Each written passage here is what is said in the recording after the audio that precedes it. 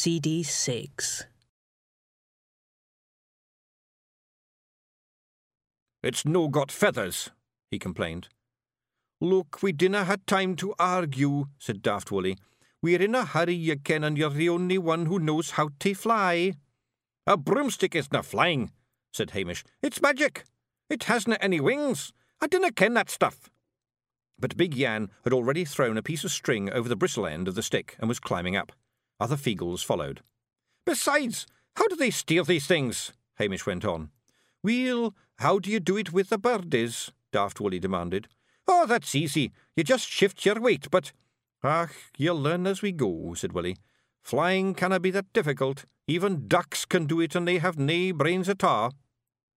There was really no point in arguing, which is why, a few minutes later, Hamish inched his way along the stick's handle. The rest of the Feagles clung to the bristles at the other end, chattering. Firmly tied to the bristles was a bundle of what looked like sticks and rags with a battered hat and the stolen beard on top of it. At least this extra weight meant that the stick end was pointing up, toward a gap in the fruit trees. Hamish sighed, took a deep breath, pulled his goggles over his eyes, and put a hand on a shiny area of stick just in front of him. Gently, the stick began to move through the air. There was a cheer from the Feagles. "See, told yez we'd be okay," Daft Woolly called out. "But can you no make it go a wee bit faster?" Carefully, Hamish touched the shiny area again. The stick shuddered, hung motionless for a moment, and then shot upward, trailing a noise very like "Ah!" In the silent world of Tiffany's Head, Rob Anybody picked up his sword again and crept across the darkening turf. There was something there, small but moving. It was a tiny thorn bush, growing so fast that its twigs visibly moved. Its shadow danced on the grass.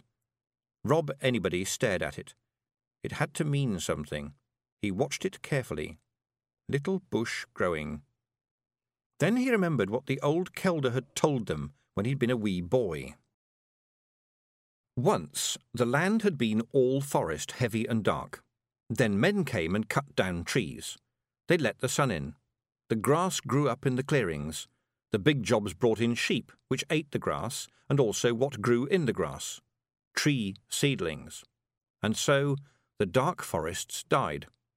There hadn't been much life in them, not once the tree trunks closed in behind you.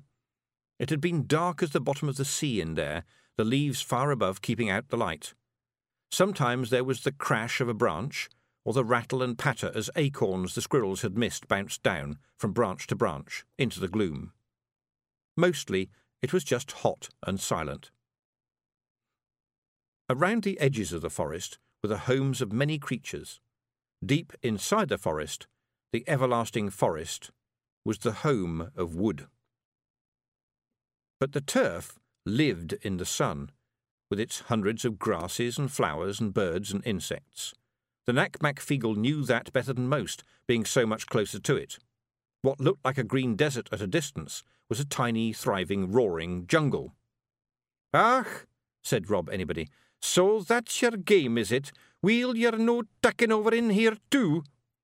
He chopped at the spindly thing with his sword and stood back. The rustling of leaves behind him made him turn. There were 2 more saplings unfolding, and a third. He looked across the grass and saw 12, 100 tiny trees beginning their race for the sky. Worried though he was, and he was worried to his boots, Rob Anybody grinned. If there's one thing a Feagle likes, it's knowing that wherever you strike you're going to hit an enemy. The sun was going down, and the shadows were moving, and the turf was dying. Rob charged. Ah! What happened during the Nac-Mac Feagle's search for the right smell was remembered by several witnesses, quite apart from all the owls and bats who were left spinning in the air by a broomstick being navigated by a bunch of screaming little blue men. One of them was number 95, a ram owned by a not very imaginative farmer. But all he remembered was a sudden noise in the night and a draughty feeling on his back. That was about as exciting as it got for number 95, so he went back to thinking about grass. Ah! Then there was Mildred Pusher, aged 7, who was the daughter of the farmer who owned number 95. One day, when she'd grown up and become a grandmother, she told her grandchildren about the night she came downstairs by candlelight for a drink of water and heard the noises under the sink. And there were these little voices, you see, and one said, "Ach, Willie, you cannot drink that. Look, it says poison on the bottle." And another voice said, "And I, Gonagle, they put that on to frighten a man from having a wee drink." And the first voice said, "Willie, it's rat poison." And the second voice said, "That's fine then, 'cause I'm no a rat." And then I opened the cupboard under the sink, and what do you think? It was full of fairies. And they looked at me, and I looked at them, and one of them said, "Hey, this is a dream you're having, big wee girl." And immediately they all agreed, and the first one said, "So, in this dream you're having, big wee girl, you wouldna mind telling us where the turpentine is, would ya?" And so I told him it was outside in the barn, and he said, "Aye, then we're off-ski. But here's a wee gift for the fairies for a big wee girl who's gonna go right back to sleep." And then they were gone. One of her grandchildren, who'd been listening with his mouth open, said, "What did they give you, Grandma?" "This." Mildred held up a silver spoon. "And the strange thing is, it's just like the ones my mother had, which vanished mysteriously from the drawer the very same night. I've kept it safe ever since." This was admired by all. Then one of the grandchildren asked, "What were the fairies like, Grandma?" Grandma Mildred thought about this. "Not as pretty as you might expect," she said at last, "but definitely more smelly. And just after they'd gone, there was a sound like, 'Ah!'" People in the King's Legs. The owner had noticed that there were lots of inns and pubs called the King's Head, or the King's Arms, and spotted a gap in the market, looked up when they heard the noise outside. After a minute or two, the door burst open. "Good night to you, fellow big jobs," roared a figure in the doorway.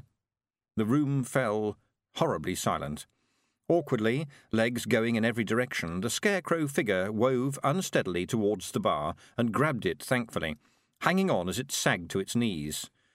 "A big, huge wee drop of your finest whisky, my fine fellow barman fellow," it said from somewhere under the hat. It seems to me that you've already had enough to drink, friend," said the barman, whose hand had crept to the cudgel he kept under the bar for special customers. "Who are you calling friend, pal?" roared the figure, trying to pull itself up. "That's fighting talk, that is. I haven't had enough to drink, pal, 'cause if I have, why have I still got all this money, eh? Answer me that." A hand sagged into a coat pocket, came out jerkily and slammed down onto the top of the bar. Ancient gold coins rolled in every direction, and a couple of silver spoons dropped out of the sleeve. The silence of the bar became a lot deeper. Dozens of eyes watched the shiny discs as they spun off the bar and rolled across the floor. "And I want an ounce of jolly sailor baccy," said the figure. "Why, certainly, sir," said the barman, who had been brought up to be respectful to gold coins. He felt under the bar, and his expression changed. "Oh, I'm sorry, sir, we've sold out. Very popular, jolly sailor, but we've got plenty of them." The figure had already turned around to face the rest of the room. "OK, I'll gie a handful of gold to the first scunner who gives me a pipeful of jolly sailor," it yelled. The room erupted. Tables scraped, chairs overturned. The scarecrow man grabbed the first pipe and threw the coins into the air. As fights immediately broke out, he turned back to the bar and said, "And I'll have that wee drop of whisky before I go, barman." "Ach, no you willna, big Jan, shame on you." "Hey, yours legs can shut up right noo. A wee pint of whisky'll do us no harm." "Oh, aye, who died and made ye big man then?" "Listen, you scunner, Rob is in there." "Aye, and he'd have a wee drink too." The customers stopped pushing one another out of the way to get at the coins and got up to face her whole body arguing with itself. "Anywhere I'm in the heed right, the heed's in charge. I dinna had to listen to a bunch of knees." "I said this was a bad idea, Wooly. You ken we had trouble getting out to pubs." Well, speaking on behalf of the legs, we're not going to stand by and watch the heat get pished. Thank you so very much. To the horror of the customers, the entire bottom half of the figure turned around and started to walk towards the door, causing the top half to fall forwards. It gripped the edge of the bar desperately, managed to say, "OK, is a deep-fried pickled egg totally out of the question?" And then the figure tore itself in half. The legs staggered a few steps towards the door and fell over. In the shocked silence, a voice from somewhere in the trousers said, "Grivens, time for Offski." The air blurred for a moment and the door slammed. After a while, one of the customers stepped forward cautiously and prodded the heap of old clothes and sticks that was all that remained of the visitor. The hat rolled off and he jumped back. A glove that was still hanging onto the bar fell to the floor with a thwop that sounded very loud. "Well, look at it this way," said the barman. "Whatever it was, at least it's left its pockets." From outside came the sound of "Ah!" The broomstick hit the thatched roof of Miss Level's cottage hard and stuck in it. Feagles fell off, still fighting. In a struggling, punching mass, they rolled into the cottage, conducted guerrilla warfare all the way upstairs, and ended up in a head-butting, kicking heap in Tiffany's bedroom, where those who'd been left behind to guard the sleeping girl and Miss Level joined in out of interest. Gradually the fighters became aware of a sound. It was the skirl of the mouse pipes, cutting through the battle like a sword. Hands stopped gripping throats, fists stopped in mid-punch, kicks hovered in mid-air. Tears ran down Awfully Wee Billy's face as he played The Bonnie Flowers, the saddest song in the world. It was about home and mothers and good times gone past and faces no longer there. The Feagles let go of one another and stared down at their feet as the forlorn notes wound about them, speaking of betrayal and treachery and the breaking of promises. "Shame on ye!" screamed Awfully Wee Billy, letting the pipe drop out of his mouth. "Shame on ye, traitors, betrayers! Ye shame hearth and hame! Your hag is fighting for her very soul. Have ye no honour?" He flung down the mouse pipes, which wailed into silence. "I curse my feets that let me stand here in front of ye. Ye shame the vera sun shining on ye, the shame the kelda that birthed ye. Traitors, scuggins, what ha' I done to be among this parcel of rogues? Any man here want to fight? Then fight me, aye, fight me, and I swear by the harp of bones I'll take him to the deeps of the sea, and then kick him to the craters of the moon, and see him ride to the pit of hell itself on a saddle made of hedgehogs. I tell you my rage is the strength of the storm that tears mountains into sand. Who among you will stand agin me?" Big Yan, who was almost 3 times the size of Awfully Wee Billy, cowered back as the little Gonigal stood in front of him. Not a Feagle would have raised a hand at that moment for fear of his life. The rage of a Gonigal was a dreadful thing to see. A Gonigal could use words like swords. Daft Woolly shuffled forward. "I can see you're upset, Gonigal," he mumbled. "'Tis me that's at fault on account of being daft. I should have remembered about us and pubs." He looked so dejected that Awfully Wee Billy calmed down a little. "Very well, then," he said, but rather coldly, because you can't lose that much anger all at once. "We'll not talk about this again, but we will remember it, right?" He pointed to the sleeping shape of Tiffany. "Now pick up that wool and the tobacco and the turpentine, understand? Someone tack the top of the turpentine bottle and pour a wee drop onto the bit of cloth. And no one, let me make myself clear, is to drink any of it." The Feagles fell over themselves to obey. There was a ripping noise as the bit of cloth was obtained from the bottom of Miss Level's dress. "Right," said Awfully Wee Billy. "Daft Woolly, you take all the 3 things and put them on the big wee hag's chest, where she can smell them." "How can she smell them when she's out cold like that?" asked Woolly. "The nose disna sleep," said the Gonigal flatly. The 3 smells of the shepherding hut were laid reverentially just below Tiffany's chin. "Noo we wait," said Awfully Wee Billy. "We wait and hope." It was hot in the little bedroom with the sleeping witches and the crowd of Feagles. It wasn't long before the smells of sheep's wool, turpentine and tobacco rose and twined and filled the air. Tiffany's nose twitched. The nose is a big thinker. It's good at memory, very good. So good that a smell can take you back in memory so hard that it hurts. The brain can't stop it. The brain has nothing to do with it. The hiver could control brains, but it couldn't control a stomach that threw up when it was flown on a broomstick. And it was useless at noses. The smell of sheep's wool, turpentine, and jolly sailor tobacco could carry a mind away, all the way to a silent place that was warm and safe and free from harm. The hiver opened its eyes and looked around. "The shepherding hut," it said. It sat up. Red light shone in through the open door and through the trunks of the saplings growing everywhere. Many of them were quite big now and cast long shadows, putting the setting sun behind bars. Around the shepherding hut, though, they had been cut down. "This is a trick," it said. "It won't work. We are you. We think like you. We're better at thinking like you than you are." Nothing happened. The hiver looked like Tiffany, although here it was slightly taller because Tiffany thought she was slightly taller than she really was. It stepped out of the hut and onto the turf. "It's getting late," it said to the silence. "Look at the trees. This place is dying. We don't have to escape. Soon all of this will be part of us. Everything that you really could be. You're proud of your little piece of ground. We can remember when there were no worlds. You could change things with a wave of your hand. You could make things right or make things wrong, and you could decide which is which. You will never die." "Then why are you sweating, you big heap of jobbies? Ah, what a scunner," said a voice behind it. For a moment the hiver wavered. Its shape changed many times in the fractions of a second. There were bits of scales, fins, teeth, a pointy hat, claws. And then it was Tiffany again, smiling. "Oh, Rob, anybody, we are glad to see you," it said. "Can you help us?" "Dinna gie me all that swiddle," shouted Rob, bouncing up and down in rage. "I know a hiver when I sees one. Crivens, but you're due a kicking." The hiver changed again, became a lion with teeth the size of swords, and roared at him. "Ach, it's like that, is it?" said Rob Anybody. "Dinna go awa." He ran a few steps and vanished. The hiver changed back to its Tiffany shape again. "Your little friend has gone," it said. "Come out now." "Come out now? Why fear us? We are you. You won't be like the rest, the dumb animals, the stupid kings, the greedy wizards. Together..." Rob Anybody returned, followed by, well, everyone. "You canna die," he yelled, "but we'll make you wish you could." They charged.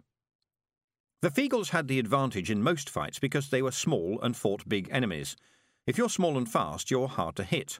The hiver fought back by changing shape all the time. Swords clanged on scales, heads butted fangs. It whirled across the turf, growling and screaming, calling up past shapes to counter every attack. But Feagles were hard to kill. They bounced when thrown, sprang back when trodden on, and easily dodged teeth and claws. They fought, and the ground shook so suddenly that even the hiver lost its footing. The shepherding hut creaked and began to settle into the turf, which opened up around it as easily as butter. The saplings trembled and began to fall over one after the other, as if their roots were being cut under the grass. The land rose. Rolling down the shifting slope, the Feagles saw the hills climbing towards the sky. What was there, what had always been there, become more plain. Rising into the dark sky was a head, shoulders, a chest. Someone who had been lying down, growing turf, their arms and legs, the hills and valleys of the downland, was sitting up. They moved with great stony slowness, millions of tons of hill shifting and creaking around them. What had looked like two long mounds in the shape of a cross became giant green arms unfolding. A hand with fingers longer than houses reached down, picked up the hiver and lifted it up into the air. Far off, something thumped 3 times. The sound seemed to be coming from outside the world. The Feagles, turning and watching from the small hill that was one of the knees of the giant girl, ignored them. "She tells the land what it is, and it tells her who she is," said Awfully Wee Billy, tears running down his face. "I canna write a song about this. I'm nae good enough." "Is that the big wee hag dreaming she's the hills, or the hills dreaming they're the big wee hag?" said Daft Woolly. "Both, maybe," said Rob Anybody. They watched the huge hand close and winced. But ye canna kill a hiver, said Daft Willie. Aye, but ye can frit it awa, said Rob Anybody. It's a big wee universe out there. If I was it, I'd no think of trying her again. There were 3 more booms in the distance, louder this time. I think, he went on, that it's time we were off ski. In Miss Level's cottage, someone was knocking heavily on the front door. Thump, thump, thump. Chapter 9.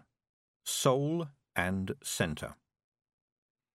Tiffany opened her eyes, remembered and thought, was that a dream or was it real? And the next thought was, how do I know I'm me? Suppose I'm not me but just think I'm me. How can I tell if I'm me or not? Who's the me that's asking the question? Am I thinking these thoughts? How would I know if I wasn't? Dinna ask me, said a voice by her head.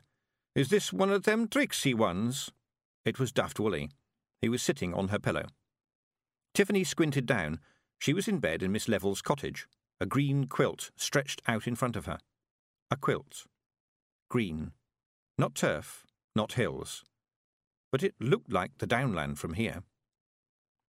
Did I say all that aloud? She asked. Ooh, aye.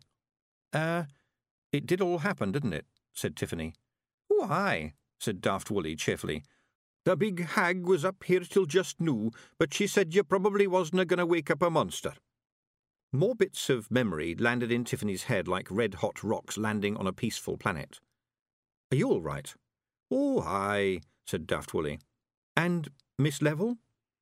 And this rock of memory was huge, a flaming mountain that'd make 1,000,000 dinosaurs flee for their lives. Tiffany's hands flew to her mouth. I killed her, she said. No, then you didna. I did. I felt my mind thinking it. She made me angry. I just waved my hand like this. A dozen Nac-Mac-Feegle died for cover. And she just exploded into nothing. It was me. I remember. Aye, but the hags said it was just using your mind to think with, Daft Willie began. I've got the memories. It was me, with this hand. The Feegles who had raised their heads ducked back down again. And the memories I've got, I remember dust, turning into stars, things, the heat, blood, the taste of blood. I remember the see me trick. Oh no, I practically invited it in. I killed Miss Level. Shadows were closing in around her vision, and there was a ringing in her ears. Tiffany heard the door swing open, and hands picked her up as though she was as light as a bubble. She was slung over a shoulder and carried swiftly down the stairs and out into the bright morning, where she was swung down onto the ground. And all of us, we killed her. Take 1 crucible of silver, she mumbled. A hand slapped her sharply across the face. She stared through inner mists at the tall, dark figure in front of her. A bucket handle was pressed firmly into her hand. Milk the goats now, Tiffany. Now, Tiffany, do you hear? The trusting creatures look to you. They wait for you. Tiffany milks the goats. Do it, Tiffany. The hands know how. The mind will remember and grow stronger, Tiffany. She was thrust down onto the milking stool and, through the mist in her head, made out the cowering shape of Black Meg. The hands remembered. They placed the pail, grasped a teat, and then, as Meg raised a leg to play the foot-in-the-bucket game, grabbed it and forced it safely back down onto the milking platform. She worked slowly, her head full of hot fog, letting her hands have their way. Buckets were filled and emptied. Milked goats got a bucket of feed from the bin. Sensibility Bustle was rather puzzled that his hands were milking a goat. He stopped. "What is your name?" said a voice behind him. "Bustle, No, that was the wizard, Tiffany. He was the strongest echo, but you're not him. Get into the dairy, Tiffany." She stumbled into the cool room under the command of that voice, underworld focused. There was a foul cheese on the slab, sweating and stinking. "Who put this here?" she asked. "The hiver did, Tiffany. Tried to make a cheese by magic, Tiffany. Ha! And you are not it, Tiffany. You know how to make cheese the right way, don't you, Tiffany? Indeed you do. What is your name?" All was confusion and strange smells. In panic she roared, her face was slapped again. "No, that was the saber-toothed tiger, Tiffany. They're all just old memories the hiver left behind, Tiffany. It's worn a lot of creatures, but they are not you. Come forward, Tiffany. She heard the words without really understanding them. They were just out there somewhere, between people who were just shadows, but it was unthinkable to disobey them. Drat, said the hazy, tall figure. Where's that little blue fella? Mr. Anyone? Here, mistress, and it's Rob anybody, mistress. I beg of you not to turn me into something unnatural, mistress. You said she had a box of keepsakes. Fetch it down here this minute. I feared this might happen. I hates doing it this way.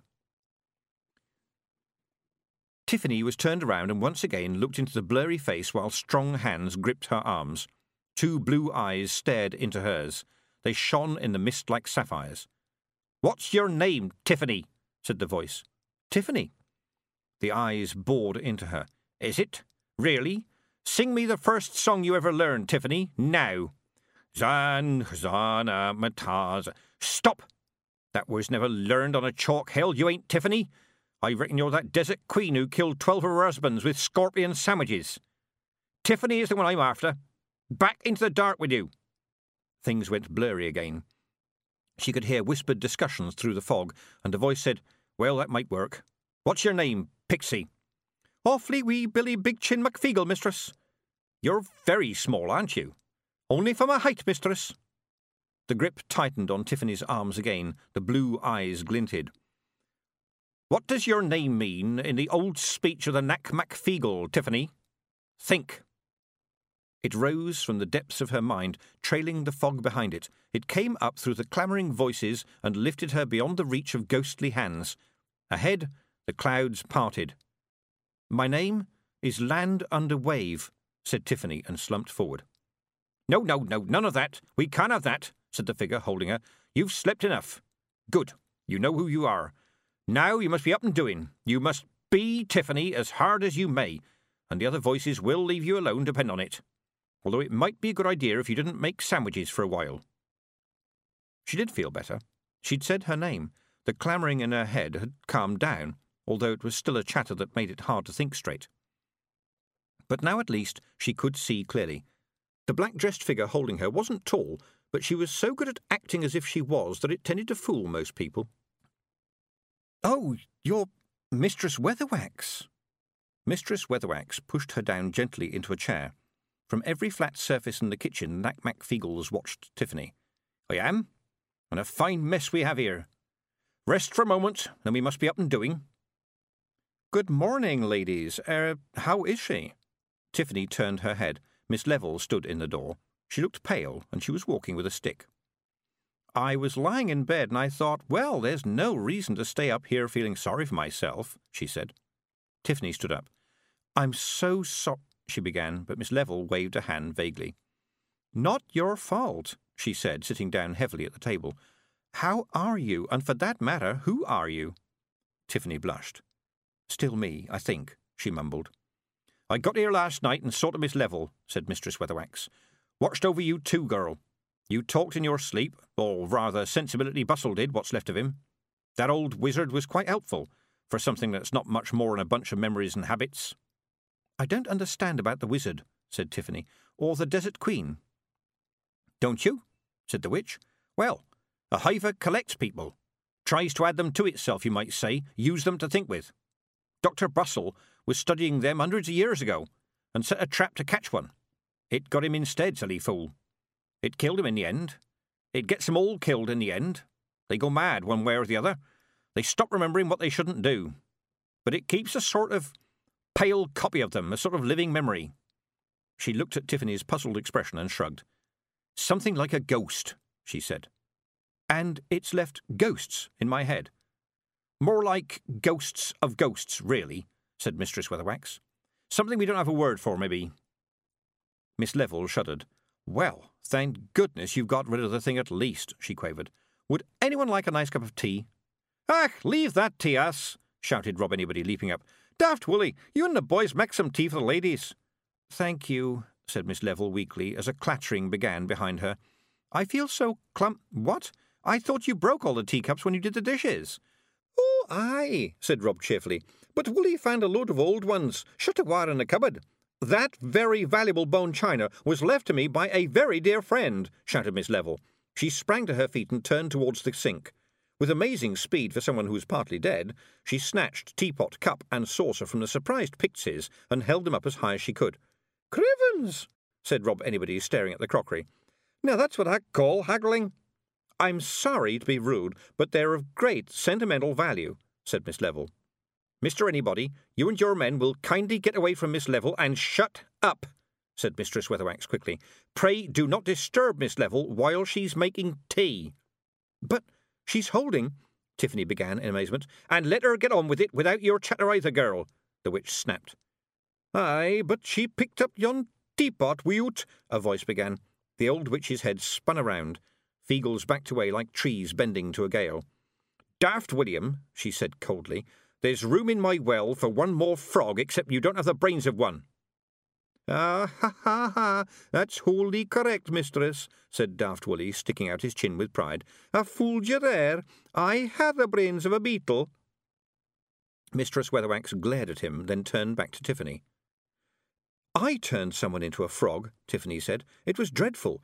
He didn't all fit in, so there was this sort of huge pink—" "Never mind that right now," said Mistress Weatherwax, in a voice that was suddenly so nice and ordinary that it tinkled like a bell.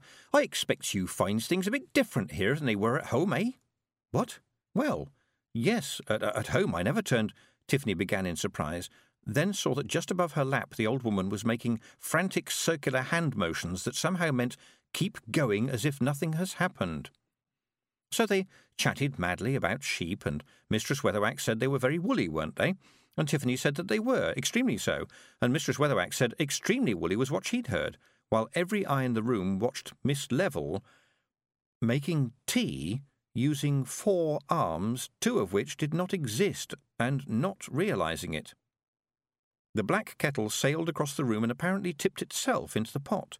Cups and saucers and spoons and the sugar bowl floated with a purpose. Mistress Weatherwax leaned across to Tiffany. "I hope you're still feeling alone," she whispered. "Yes, thank you. I mean, I can sort of feel them there, but they're not getting in the way. Sooner or later she's going to realise, isn't she?" "Very funny thing, the human mind," whispered the old woman. "I once had to see to a poor young man who had a tree fall on his legs, lost both legs from the knee down, had to have wooden legs made. Still, they were made out of that tree, which I suppose was some comfort, and he gets about pretty well. But I remember him saying, 'Mistress Weatherwax, I can still feel my toes sometimes.' It's like the head don't accept what's happened. And it's not like she's your everyday kind of person to start with. She's used to having arms she can't see. Here we are," said Miss Level, bustling over with 3 cups and saucers and the sugar bowl. "One for you, and one for—" "Oh!" The sugar bowl dropped from an invisible hand and spilled its sugar onto the table. Miss Level stared at it in horror, while, in the other hand that wasn't there, a cup and saucer wobbled without visible means of support. "Shut your eyes, Miss Level!" And there was something in the voice, some edge or strange tone, that made Tiffany shut her eyes too. "Right. Now you know the cup's there. You can feel your arm," said Mistress Weatherwax, standing up. "Trust it. Your eyes are not in possession of all the facts. Now put the cup down gently. That's right. You can open your eyes now, but what I want you to do, right, as a favour to me, is put the hands that you can see flat down on the table. Right? Good. Now, without taking those hands away, just go over to the dresser and fetch me that blue biscuit tin, will you? I'm always partial to a biscuit with my tea. Thank you very much." "But I can't do that now." "Get past I can't, Miss Level," Mistress Weatherwax snapped. "Don't think about it. Just do it. My tea's getting cold." So this is witchcraft too, Tiffany thought. It's like Granny Aching talking to animals. It's in the voice.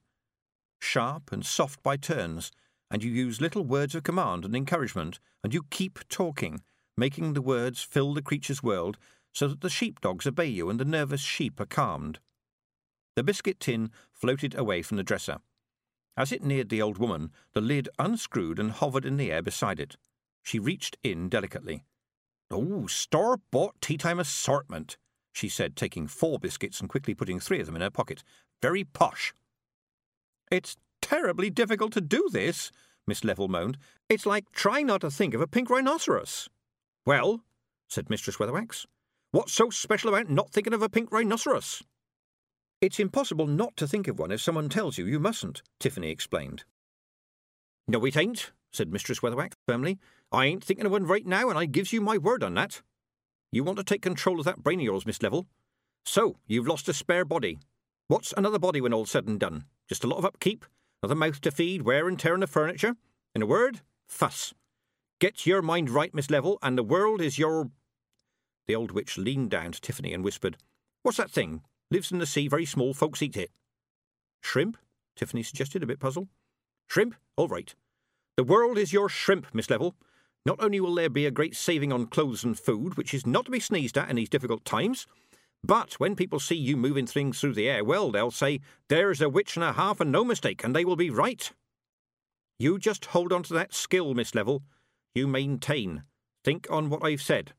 And now, you stay and rest. We'll see to what needs doing today. You just make a little list for me, and Tiffany'll know the way." "Well, indeed, I do feel somewhat shaken," said Miss Level, absent-mindedly brushing her hair out of her eyes with an invisible hand.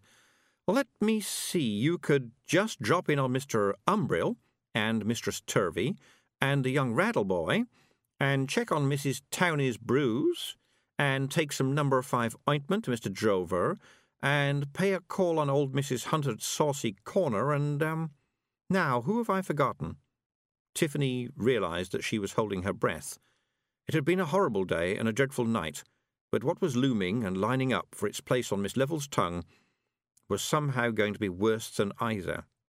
"Ah, yes, have a word with Miss Quickly at Uttercliff, and then probably you'll need to talk to Mrs. Quickly too, and there are a few packages to be dropped off on the way. They're in my basket, all marked up, and I think that's it. Oh, no, silly me, I almost forgot. And you need to drop in on Mr. Weevil too." Tiffany breathed out. She didn't really want to. She'd rather not breathe ever again than face Mr. Weevil and open an empty box. "Are you sure you're totally yourself, Tiffany?" said Miss Level, and Tiffany leapt at this life-saving excuse not to go. "Well, I do feel a bit—" she began, but Mistress Weatherwax interrupted with, "She's fine, Miss Level, apart from the echoes. The hiver has gone away from this house, I can assure you." "Really?" said Miss Level. "I don't mean to be rude, but how can you be so certain?" Mistress Weatherwax pointed down. Grain by grain, the spilled sugar was rolling across the tabletop and leaping into the sugar bowl. Miss Level clasped her hands together. "Oh, Oswald," she said, her face one huge smile, "you've come back." Miss Level and possibly Oswald watched them go from the gate. "She'll be fine with your little men keeping her company," said Mistress Weatherwax as she and Tiffany turned away and took the lane through the woods. "It could be the making of her, you know, being half dead." Tiffany was shocked. "How could you be so cruel?" "She'll get some respect when people see her moving stuff through the air. Respect is meat and drink to a witch. Without respect, you ain't got a thing. She doesn't get much respect, our Miss Level." That was true. People didn't respect Miss Level. They liked her in an unthinking sort of way, and that was it. Mistress Weatherwax was right, and Tiffany wished that she wasn't. "Why did you and Miss Tick send me to her, then?" she said. "Because she likes people," said the witch, striding ahead. "She cares about them. Even the stupid, mean, dribbling ones, the mothers with the runny babies and no sense, the feckless and the silly and the fools who treat her like some kind of a servant.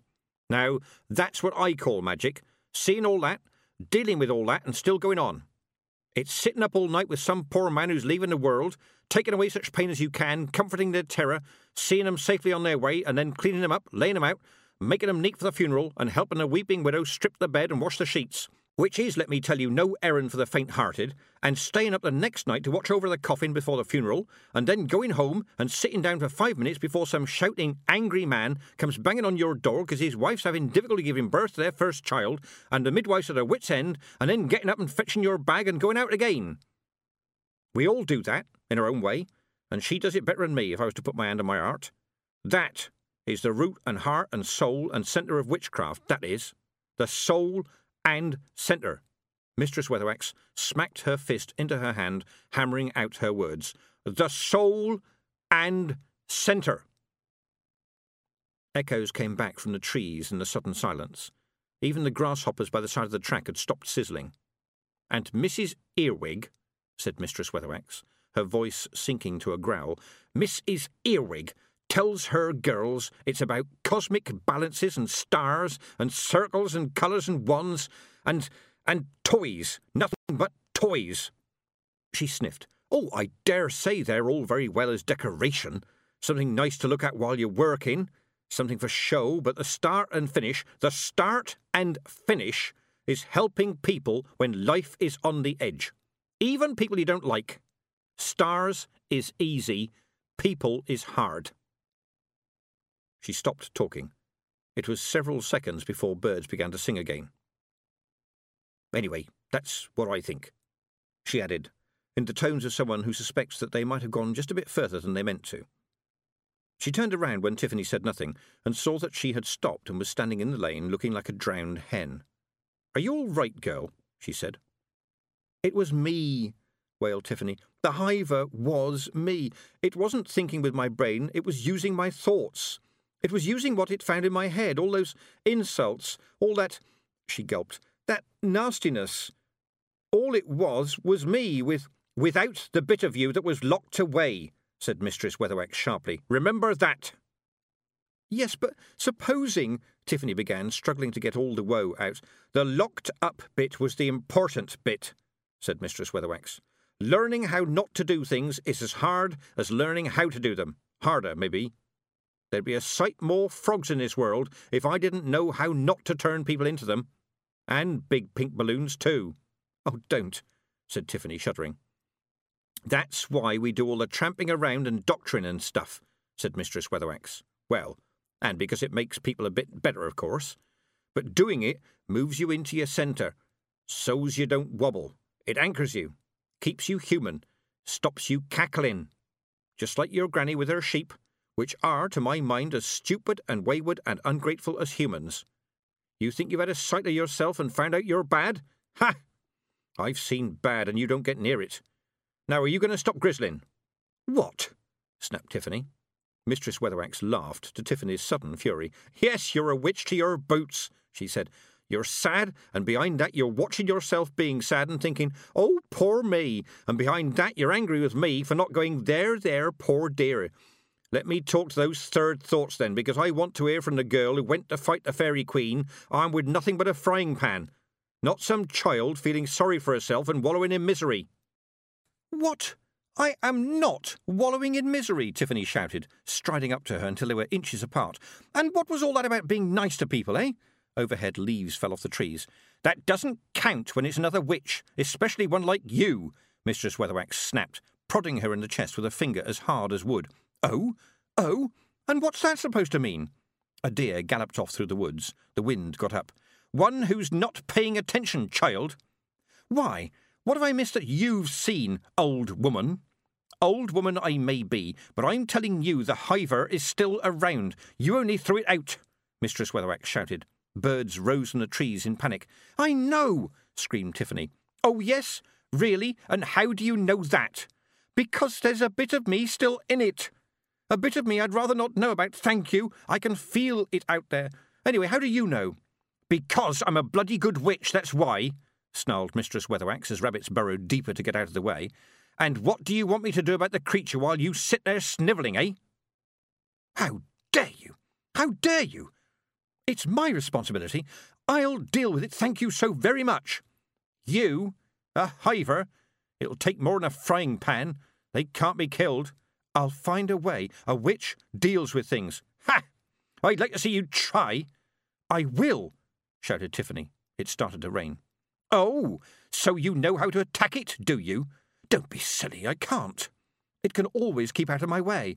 It can even sink into the ground, but it'll come looking for me, understand? Me, not anyone else, I know it, and this time I'll be ready. Will you indeed? Said Mistress Weatherwax, folding her arms. Yes. When? Now. No. The old witch held up a hand. Peace be on this place, she said quietly. The wind dropped. The rain stopped. No, not yet, she went on, as peace once again descended. It's not attacking yet. Don't you think that's odd? It'd be licking its wounds if it had a tongue. And you're not ready yet, whatever you thinks. No, we've got something else to do, haven't we? Tiffany was speechless. The tide of outrage inside her was so hot that it burned her ears. But Mistress Weatherwax was smiling. The two facts did not work well together. Her first thoughts were, I've just had a blazing row with Mistress Weatherwax. They say that if you cut her with a knife, she wouldn't bleed until she wanted to. They say that when some vampires bit her, they all started to crave tea and sweet biscuits. She can do anything, be anywhere. And I called her an old woman. Her second thoughts were, well, she is. Her third thoughts were, yes, she is Mistress Weatherwax, and she's keeping you angry. If you're full of anger, there's no room left for fear. You hold that anger, Mistress Weatherwax said, as if reading all of her mind. Cup it in your heart. Remember where it came from, remember the shape of it. Save it until you need it. But now, the wolf is out there somewhere in the woods, and you need to see to the flock. It's the voice, Tiffany thought. She really does talk to people like Granny Aching talked to sheep, except she hardly cusses at all. But I feel better. Thank you, she said. And that includes Mr. Weevil. Yes, said Tiffany. I know. Chapter 10. The Late Bloomer. It was an interesting day. Everyone in the mountains had heard of Mistress Weatherwax. If you didn't have respect, she said, you didn't have anything. Today she had it all. Some of it had even rubbed off on Tiffany. They were treated like royalty. Not the sort who get dragged off to be beheaded or have something nasty done with a red-hot poker, but the other sort, when people walk away dazed, saying, she actually said hello to me very graciously. I will never wash my hand again. Not that many people they dealt with washed their hands at all, Tiffany thought with the primness of a dairy worker, but people crowded around outside the cottage doors, watching and listening, and they sidled up to Tiffany to say things like, would she like a cup of tea? I've cleaned our cup. And in the garden of every cottage they passed, Tiffany noticed, the beehives were suddenly bustling with activity. She worked away, trying to stay calm, trying to think about what she was doing. You did the doctoring work as neatly as you could, and if it was on something oozy, then you just thought about how nice things would be when you'd stop doing it. She felt Mistress Weatherwax wouldn't approve of this attitude, but Tiffany didn't much like hers either. She didn't tell the truth all the time. For example, there was the Raddle's privy. Miss Level had explained carefully to Mr. and Mrs. Raddle several times that it was far too close to the well, and so the drinking water was full of tiny, tiny creatures that were making their children sick. They'd listened very carefully every time they heard the lecture, and they still never moved the privy. But Mistress Weatherwax told them it was caused by goblins who were attracted to the smell, and by the time they left that cottage, Mr. Raddle and 3 of his friends were already digging a new well the other end of the garden. It really is caused by tiny creatures, you know, said Tiffany, who'd once handed over an egg to a travelling teacher so that she could line up and look through his astounding microscopical device, a zoo in every drop of ditch water. She'd almost collapsed the next day from not drinking. Some of those creatures were hairy. Is that so? Said Mistress Weatherwax sarcastically. Yes, it is, and Miss Level believes in telling them the truth. Good. She's a fine, honest woman, said Mistress Weatherwax. But what I say is, you have to tell people a story they can understand. Right now, I reckon you'd have to change quite a lot of the world and maybe bang Mr. Raddle's stupid fat head against the wall a few times before he'd believe that you can be sickened by drinking tiny invisible beasts. And while you're doing that, those kids of theirs will get sicker. But goblins now, they make sense today. A story gets things done. And when I see Miss Tick tomorrow, I'll tell her it's about time them wandering teachers started coming up here. All right, said Tiffany reluctantly. But you told Mr. Umbrel the shoemaker that his chest pains will clear up if he walks to the waterfall at Tumble Crag every day for a month and throws 3 shiny pebbles into the pool for the water sprites. That's not doctoring. No, but he thinks it is. The man spends too much time sitting hunched up. A 5-mile walk in the fresh air every day for a month will see him as right as rain, said Mistress Weatherwax. Oh, said Tiffany. Another story. If you like, said Mistress Weatherwax, her eyes twinkling. And you never know. Maybe the water sprites will be grateful for the pebbles. She glanced sidelong at Tiffany's expression and patted her on the shoulder. "Never mind, miss," she said. "Look at it this way. Tomorrow your job is to change the world into a better place. Today, my job is to see that everyone gets there." "Well, I think—" Tiffany began, then stopped. She looked up at the line of woods between the small fields of the valleys and the steep meadows of the mountains. "It's still there," she said. "I know," said Mistress Weatherwax. "It's moving around, but it's keeping away from us." "I know," said Mistress Weatherwax. "What does it think it's doing?" "It's got a bit of you in it. What do you think it's doing?" Tiffany tried to think. Why wouldn't it attack? Oh, she'd be better prepared this time, but it was strong. "Maybe it's waiting until I'm upset again," she said. "But I keep having a thought. It makes no sense. I keep thinking about 3 wishes." "Wishes for what?" "I don't know. It sounds silly." Mistress Weatherwax stopped. "No, it's not," she said. "It's a deep part of you trying to send yourself a message. Just remember it, because now—" Tiffany sighed. "Yes, I know. Mr. Weevil." No dragon's cave was ever approached as carefully as the cottage in the overgrown garden. Tiffany paused at the gate and looked back, but Mistress Weatherwax had diplomatically vanished. Probably she's found someone to give her a cup of tea and a sweet biscuit, she thought. She lives on them. She opened the gate and walked up the path. You couldn't say, "It's not my fault." You couldn't say, "It's not my responsibility." You could say, "I will deal with this." You didn't have to want to, but you had to do it. Tiffany took a deep breath and stepped into the dark cottage. Mr. Weevil, in his chair, was just inside the door and fast asleep, showing the world an open mouth full of yellow teeth. Hello, Mr. Weevil," Tiffany quavered, but perhaps not quite loudly enough. "Just, here to see that everything is all right." There was a snort, nonetheless, and he woke, smacking his lips to get the sleep out of his mouth. "Oh, 'tis you," he said. "Good afternoon to you." He eased himself more upright and started to stare out of the doorway, ignoring her. Maybe he won't ask, she thought, as she washed up and dusted and plumped the cushions and, not to put too fine a point on it, emptied the commode. But she nearly yelped when the arm shot out and grabbed her wrist and the old man gave her his pleading look. "Just check the box, Mary, will you, before you go? Only I heard clinking noises last night, see? Could be one of the sneaky thieves got in." "Yes, Mr. Weevil," said Tiffany, while she thought, "I don't want to be here, I don't want to be here." She pulled out the box. There was no choice. It felt heavy. She stood up and lifted the lid. After the creak of the hinges, there was silence. "Are you all right, girl?" said Mr. Weevil. Said Tiffany. "It's all there, ain't it?" said the old man anxiously. Tiffany's mind was a puddle of goo. "It's all here," she managed. And now it's all gold, Mr. Weevil." "Gold? Ha! Don't you pull my leg, girl. No gold ever came my way." Tiffany put the box on the old man's lap as gently as she could, and he stared into it. Tiffany recognised the worn coins. The Pixies ate off them in the mound. There had been pictures on them, but they were too worn to make out now. But gold was gold, pictures or not. She turned her head sharply and was certain she saw something small and red-headed vanish into the shadows. "Well, now," said Mr. Weevil. "Well, now." And that seemed to exhaust his conversation for a while. Then he said, "Far too much money here to pay for a burying.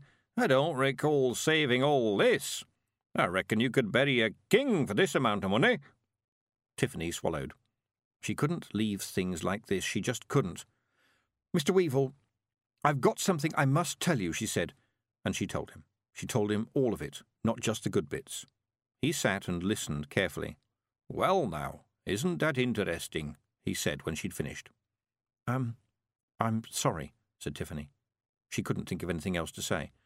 "So what you're saying, right, is 'cause that creature made you take my burying money, right, you think these fairy friends of yourn filled my old box with gold so's you wouldn't get into trouble, right?" "I think so," said Tiffany. "Well, it looks like I should thank you then," said Mr. Weevil. "What?"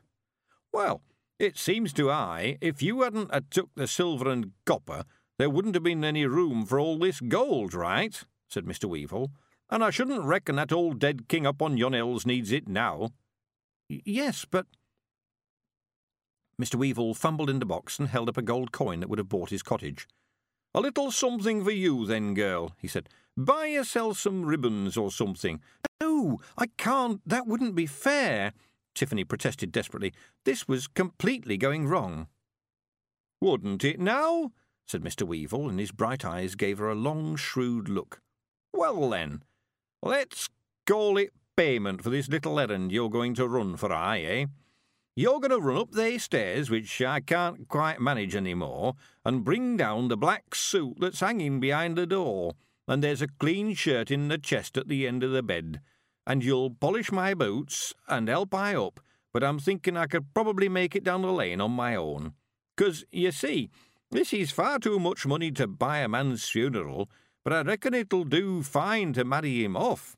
So, I am proposing to propose to the widow Tussie that she engages in matrimony with I. The last sentence took a little working out, and then Tiffany said, You are? End of CD 6.